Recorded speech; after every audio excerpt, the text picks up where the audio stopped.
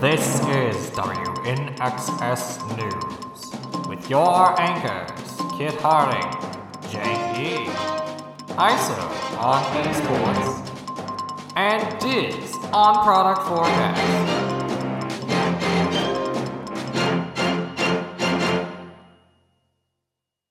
Welcome to WNXS News, your nexus for Magic News. I'm Jank E. And I'm Kit Harding.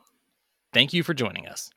The last 2 weeks of Magic have been surprisingly packed with both bad and good news. That being said, we feel it would be out of character for us to start the episode off by ruining our streak of wondering why people use their brains the way that they do. So, without further ado, our top story. A new main character of MTG Twitter appeared, and as always, that was terrible news for them. That's right. No one wants to be the main character on Twitter. Nitpicking Nerds released a tweet saying that they feel it would be prudent for Magic players to disclose that they're playing with illegal cards before a game starts. This was seemingly based on a game had by one of the hosts, in which their opponent did not disclose they were playing with proxies. While we are not going to get into the proxy discourse ourselves, as we just don't have the time, the tone towards them has shifted to be more open as long as people aren't using them simply to pub stomp games.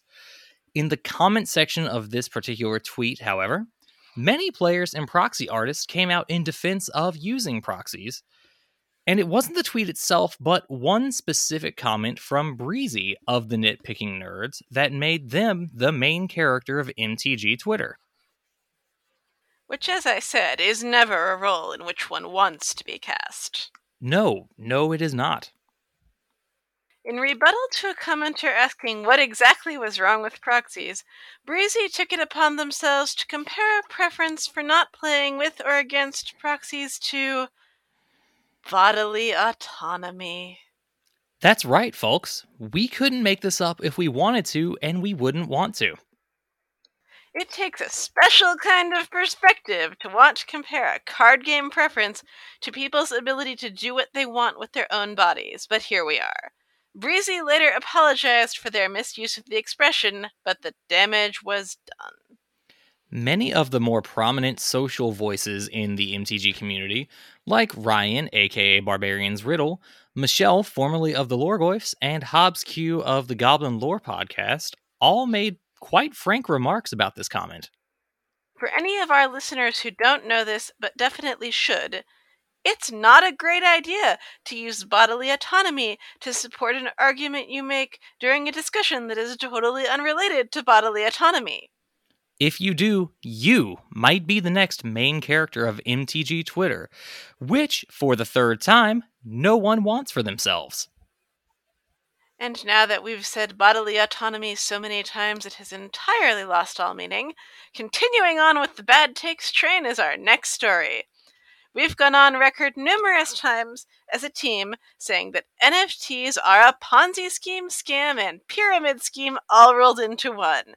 Gang, does that opinion still stand? 100% yes. Absolutely. Indubitably. Great! Unfortunately, there are still those within the MTG community who do not share this view. Because far too many people in the internet are out of touch with reality. Well, you would know. Yes, that's why I said it. Never mind. Recently, one team got a copyright infringement notice from Wizards of the Coast over their particular NFT choices. This group, known as MTG DAO, had made known their plans to create their own digital-only format of Magic, independent of Arena or MitGo.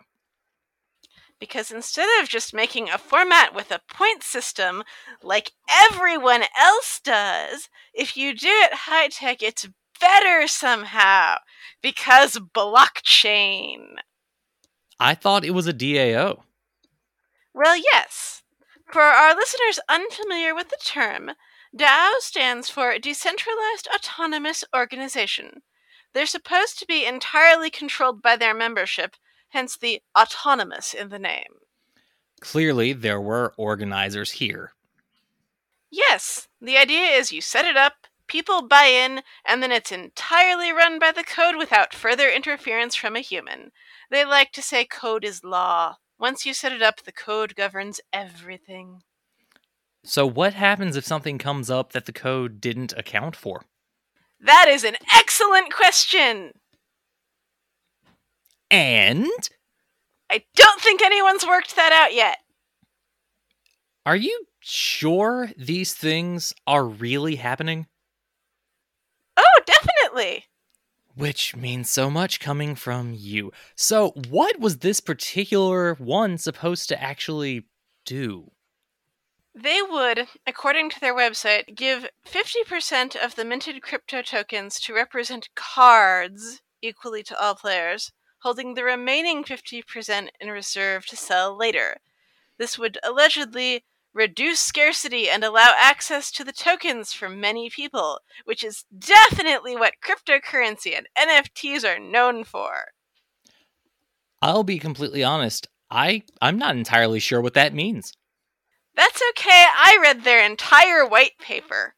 And you understood that gobbledygook? Yes!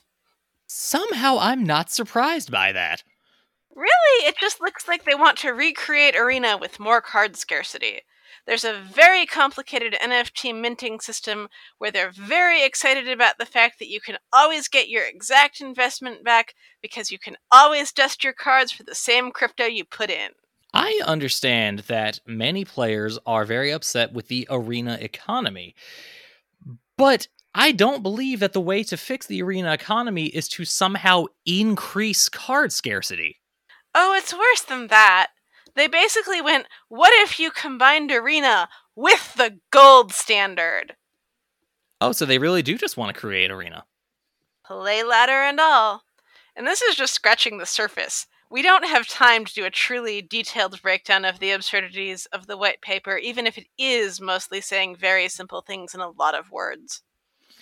But the real question is, why did they think they would actually get away with this? The same reason the people who decided to reinvent vending machines by calling them bodegas and making them a startup thought they'd get away with that. This is one of your imaginary things, isn't it? I don't have imaginary things, but other people believe in this one, yes. It's online. There's a whole thing. When MTG DAO went public with their intentions, they were quick to receive a surprisingly nice email from the Wizards legal team. This particular legal team commended MTG DAO's passion for the game, but made sure to address very heavily why they were wrong. In fact, the email went so far as to state, quote, "You appear to be under the mistaken impression that the project would be legal," end quote, due to the way that the cards would be distributed. They proceeded to include more detail about why that's wrong, basic copyright law, and added a warning to MTG DAO not to proceed with their plan. In a follow-up post, MTG DAO informed the public, unnecessarily to be quite frank, that they were not aware of how copyright law works, and used an abbreviation NGMI to imply that Wizards is not gonna make it. Except that they have, for over 30 years. But sure, their lack of willingness to cooperate on this pyramid scheme is what will do them in. Speaking of Wizards and NFTs... Oh, do we have to? Unfortunately, yes. It's why we're here. Fine. Go ahead. One portion of the email also referred to Wizards still deciding their future regarding NFTs, which reignited the community's concerns regarding exactly that decision. NFTs, the modern mana vortex, sucking in money and time, giving nothing but pain, loss, and environmental degradation in return. Speaking of returns, we'll return after this short break. And when we do, a new super drop is coming, a hedge fund is trying to free wizards, and more.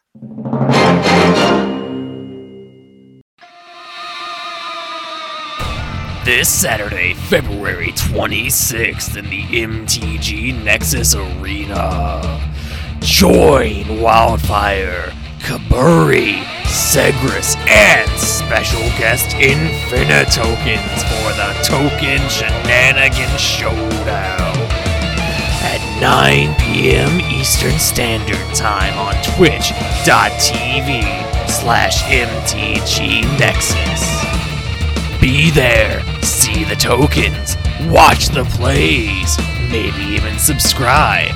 twitch.tv/MTGNexus.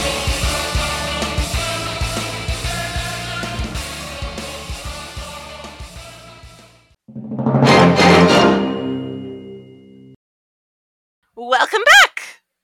The February Super Drop brought us many delightful ideas, so we'll go to Diz to hear more about them. Diz? Thanks, Kit. There are 8 total layers to get through, so let's get the ball rolling with the hard-hitting, high-kicking Secret Layer X Street Fighter set. This one we knew a while ago was coming, but now we know even more. It features 8 cards that all represent iconic characters from the game franchise. These characters are E. Honda, Sumo Champion, Ryu, World Warrior, Ken, Burning Brawler, Blanca, Furious Friend, Chun-Li, Countless Kicks, Dhalsim, Pliable Pacifist, Guile, Sonic Soldier, and Zangief, the Red Cyclone. I cannot believe we did not get M. Bison in a card. There is a secret card that is supposed to join them, so who knows? Our next secret layer is sure to pull your heartstrings. Low Walkers. This layer has 5 Planeswalker cards and chibi-style artwork by Uda Natsume. These Planeswalkers are Tamiyo, Moonsage, Ajani, Mentor of Heroes, Angrath, the Flame-Chained, Ashiok, Dreamrender, and Sorin, Grim Nemesis. Each of these will be borderless to get the most cuteness in one card possible. Admittedly, even Ashiok is kind of adorable in this style. Tamiyo's is bittersweet, though. It is indeed. The third layer follows our newest Planeswalker character in introducing Kaito Shizuki. 5 cards have him on new artwork demonstrating his acrobatic and ninja skills. He can be seen on Brain Freeze, Bribery, Snap, Unmask, and Shadow of Doubt. This isn't the only story-themed layer in the Super Drop, though, as Kamigawa, the manga, The Cards, joins it. 5 more cards appear here, each featuring an art panel from the Kamigawa Neon Dynasty manga. Here you can find Idyllic Tutor, Swords to Plowshares, Solve the Equation, Praetor's Grasp, and Veil of Summer. The last few are all unique art treatments, starting with special guest artist Yuko Shimizu. The 4 cards will be Hokori Dust Drinker, Kira Great Glass Spinner, Eidolon of the Great Revel, and Elvish Spirit Guide, all done in very distinctive style. The only secret layer not available in both foil and non-foil is Showcase Neon Dynasty, which features the neon ink treatment on 4 older cards: Ghostly Prison, Freed from the Real, Boseiju Who Shelters All, and Hollow the Bandit Lord. That one seems to have a surprising amount of straight value in it. Surprising how? Because it's a secret layer? I mean, basically. Well, no need to worry about that being a trend, as the next layer contains nothing but cards that have been reprinted into the ground. Pictures of the Floating World features the 5 Hideaway lands, all printed in the ukiyo-e style. So while this layer is certainly gorgeous, the resale value may not quite be what players want from a land set. The final layer is perhaps the most unique of the lot. Shades Not Included is a set of 5 basic lands, 1 of each type, in a synth/Tron style. But what makes them so unique is something I'll let the two of you discuss. Jank? Thank you, Diz. The uniqueness that Diz just mentioned about the Shades Not Included layer is a landmark triumph for artists within the MTG community. Proxy artist Ben Schnuck, also known as Ben Makes Magic, is the first fan artist to ever get their own secret lair. This is a landmark decision by WotC, and could signal a huge turn in the way Wizards handles custom artworks and the artists that make it. Other proxy artists, like Sheepwave, were ecstatic for Ben, both as fellow artists and as close friends. We look forward to seeing what may come of this decision with future products. Our next story: a hedge fund that is a partial shareholder of Hasbro has begun a social media movement to have the Wizards of the Coast vision become independent again. Alta Fox Capital Management Inc. has nominated 5 potential directors to the Hasbro board. They believe that Hasbro is, to put it bluntly, slowing WotC down, and that WotC could do much better. Alta's plan seems to be having one of their choices for directors redirect emphasis and financial investment into the Wizards brands, as they are the company's biggest profit sources. Among the nominees is John Finkel, one of the most decorated Magic veterans to ever play the game. The other 4 nominees are Matthew Calkins, founder of the Appian Corporation, Marcelo Fisher, CFO of the IDT Corporation, Ronnie Hublot, one principal of Incline Strategies LLC, and Carolyn Johnson, former CTO of American International Group Inc. Whether this goes anywhere remains to be seen, but we'll be sure to tell you if it does. Next up, ISO is here to tell us all about the weekend's Arena Open and the prizes involved.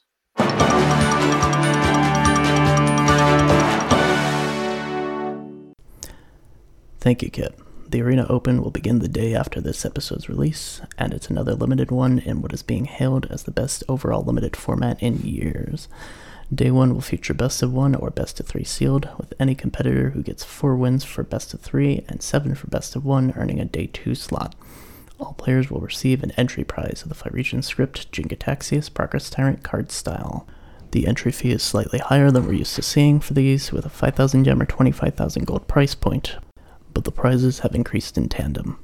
Day 2 will be best of 3 draft, and any Day 2 players will get the entry fee of 5,000 gems back as a prize, with 3 wins being the threshold for a profit. 3 wins gets 7,500 gems, 4 wins 10,000, 5 wins 25,000, and 6 wins starts the cash prizes. 6 wins equals $1,000, with 7 giving $2,000 and 8 netting a cool 2,500. Both 7 and 8 wins allows a player to earn a qualifying token for the upcoming March qualifier weekend. We'll be sure to keep you updated as more events develop. Kit?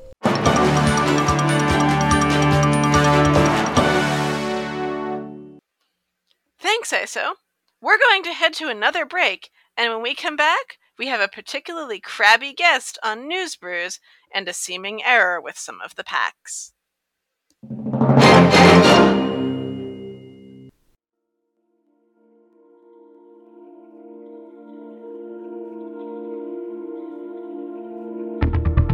Throughout the multiverse, there are legends and there are wonders.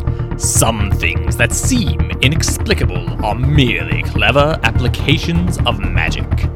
This show is not about those. This show is about the multiverse's true mysteries, the ones that no one has been able to explain until now. Through painstaking research, discussions with experts, and often life-threatening exploration, we have found the truth. Open your mind. Join us on this journey into the Mana Vortex. Coming soon to WNXS.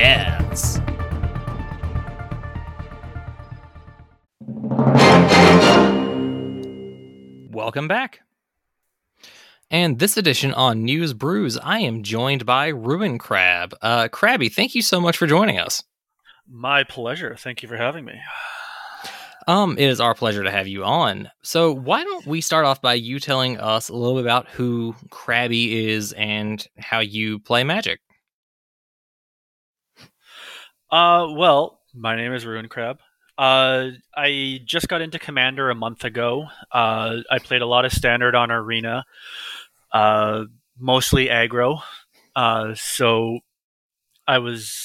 But when I first started building this commander deck, I was actually watching an episode of Game Nights where they were building nostalgia decks, and that got me thinking about nostalgia I had for old Magic cards back when I played a long time ago. I won't say how long ago because I'm not that old. But yeah, so that sort of got me thinking, like, how can I play with these cards again? Because I really miss them. And then I was like, I could build a commander deck around them. Very true. If it makes you feel any better, you're by no means the oldest guest we've ever had. I mean, we've had Hobbs from the Goblin Lore Pod on here before, so. Fair enough. Okay, I will say it was original Mirrodin Standard block, which was about 18 years ago. Give or take, because no, longer ago than that, wasn't it? I don't. You know what? I'll look it up later. Yeah, we'll say 18 and hope for no more. Exactly. So speaking of your commander deck, with your nostalgia cards, who is the general or the commander for this deck? So my commander is Psy Master Thopterist. All right. 2 and a blue, make some Thopters. I mean, that is technically correct, yeah. Okay, so for our listeners, whenever you cast an artifact spell, create a 1/1 Thopter. There we go, and he is a 1/4 by himself. And you can use those Thopters to draw some cards later if you need to. So yeah, you can tap 2, sacrifice 2 artifacts to draw a card. I pretty much never use that ability, at least not yet. All right. Well, what are the meat and potatoes of this deck? What's the main goal, the finish line you want to get to?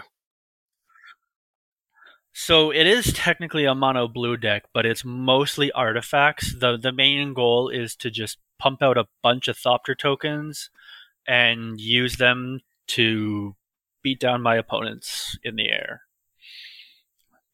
I can either generate a bunch of Thopters and pump them up, or I can generate a bunch of Thopters and use them to pump up other creatures.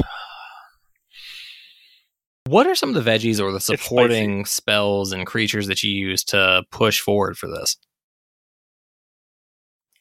So, I would say the main, I guess, aside from generating a bunch of Thopters, the main ways that those Thopters help me win are the classic coat of arms to make them all huge. But then I also have some old classic cards. I have Broodstar, Arcbound Ravager, and Arcbound Crusher, which can all get very big very quickly. I'm sorry, Broodstar are just not words that I've heard in the same sentence together in a while. Right? Could you tell our listeners what that is? I had nostalgia for original Mirrodin. So Broodstar is a star creature that costs 2 blue and 8 generic mana, so 10 mana, but it has affinity for artifacts, so it costs 1 less to cast for each artifact I control. It has flying, and its power and toughness are each equal to the number of artifacts I control. So if I have 8 artifacts out, suddenly I have an 8/8 flyer for 2 mana, which is pretty good. Of course you do. I'm sitting here looking at the art of this, and it brings to mind the hard to do. No, it's not at all. It brings to mind the fact that Magic doesn't really have a clear definition of what beast is, because this thing definitely looks like a whale or a leviathan, but they've got it as a beast type, so like an artifact beast. Well, you also think too, this was original Mirrodin. This was a long time ago. They probably didn't have quite as much fleshed out about different creature types. No, but if you look at any 5 beasts from the last 2 years of cards, you're not going to see a lot better as far as similarities between them other than having legs and teeth.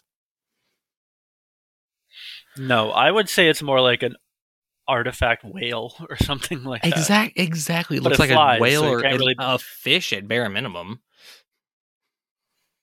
A flying artifact whale. I mean, we have Sky Sovereign, right? Yeah. The other really fun one is Arcbound Crusher. I don't know if you're familiar with that card or not. I am peripherally familiar with it. I was not playing during original Mirrodin, but I was playing not long after it, so I don't want to be called a whippersnapper.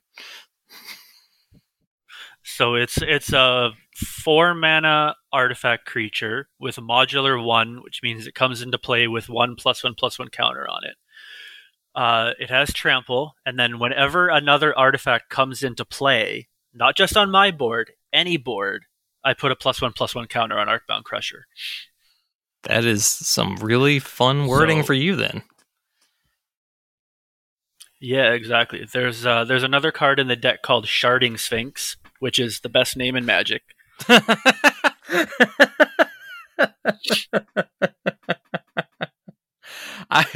I admit that's one that always gets me. Exactly. I can't say it without giggling.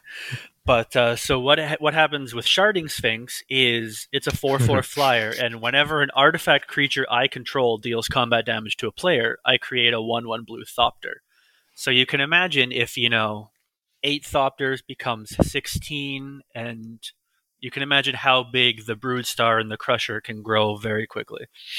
Yeah, those definitely would be problems for the opposite side of the table there.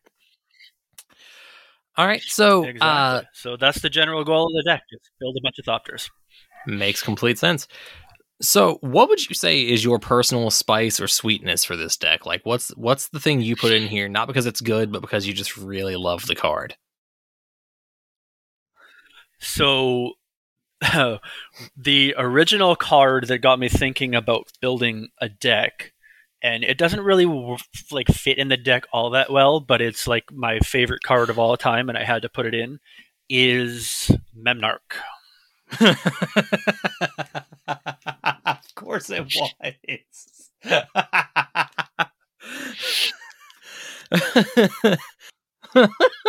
So it was originally going to be the commander, and then I was informed that would be a bad idea because everyone would hate me. So I was like, okay, I'll just make it a side deck, but I'm still going to put Memnarch in the 99 because I have to have Memnarch in there somewhere. Yeah, that was probably the right decision. Whoever told you that gave you some pretty solid advice. Yeah, and I do run one other card in the deck that works very well with Memnarch, and that is Mycos and Vladis. Oh my god.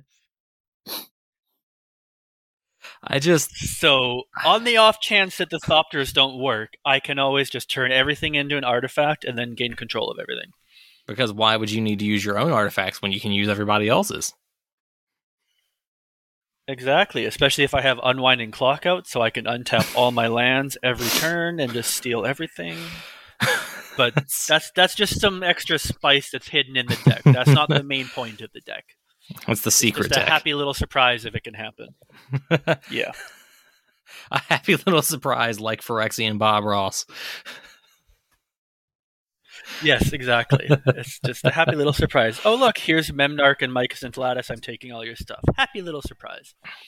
Well, you said you've only been playing Commander for about a month, and this is the only deck you have in shape right now. Have you been able to play it very many times? Yeah, I've actually built a couple of other decks now, but this was the first deck. This is the main deck. This is the best deck. I have played it several times, actually, quite often. I've played it on a couple of streams. I've played a lot over Spell Table. Okay. Do you have any particularly memorable stories about not even necessarily winning with it, just really fun stuff you've done with the deck?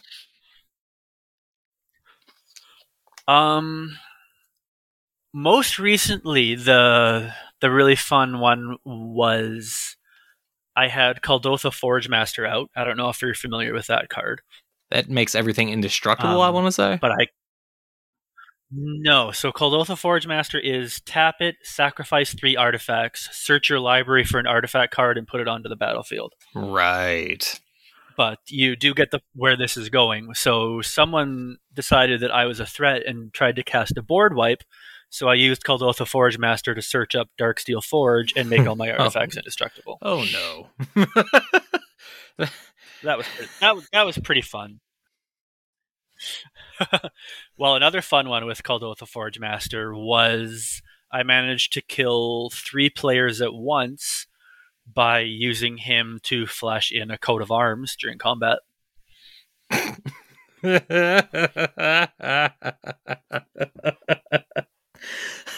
It's just a few Thopters. What's the worst that can happen? Boom. Exactly. Or the first time I played this on a stream, I didn't end up winning this game, but I still did something really fun. Was I played on this stream, and during the end step before my turn, I Cyclonic Rifted. So I had a free board. I had a 2020 Arcbound Crusher and a 1717 Master of Ethereum, which is also power and toughness equal to the number of artifacts I control. So I managed to kill 2 players on one turn just with those 2 creatures, basically. That was pretty fun. Yeah, that would do it. All right, that just about wraps us up. Where can our listeners find you? They can find me on Twitter at RuinCrab, surprisingly enough. And I'm also in a few different Commander Discords now.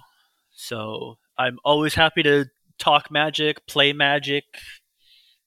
So feel free to hit me up. We definitely will.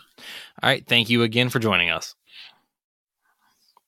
My pleasure. Thank you for having me. Ruin Crab's deck list will be in the show notes. Our final story, the Shrine token from the new card Go Shintai of Life's Origin, is supposed to be a set booster exclusive token. However, there seems to have been an issue regarding the token's inclusion. Star City Games and several other retailers have reported opening 0 copies of the token, despite opening several hundred boxes in the meantime. The Mana Vortex got it! As of yet, it's unclear whether more tokens have been found, but we'll be sure to keep you updated. In the meantime, if you don't want to pay several dollars or more for one token, we will always recommend Infinite tokens to suit those needs. That's all this edition. We'll see you next time. Same time, new news.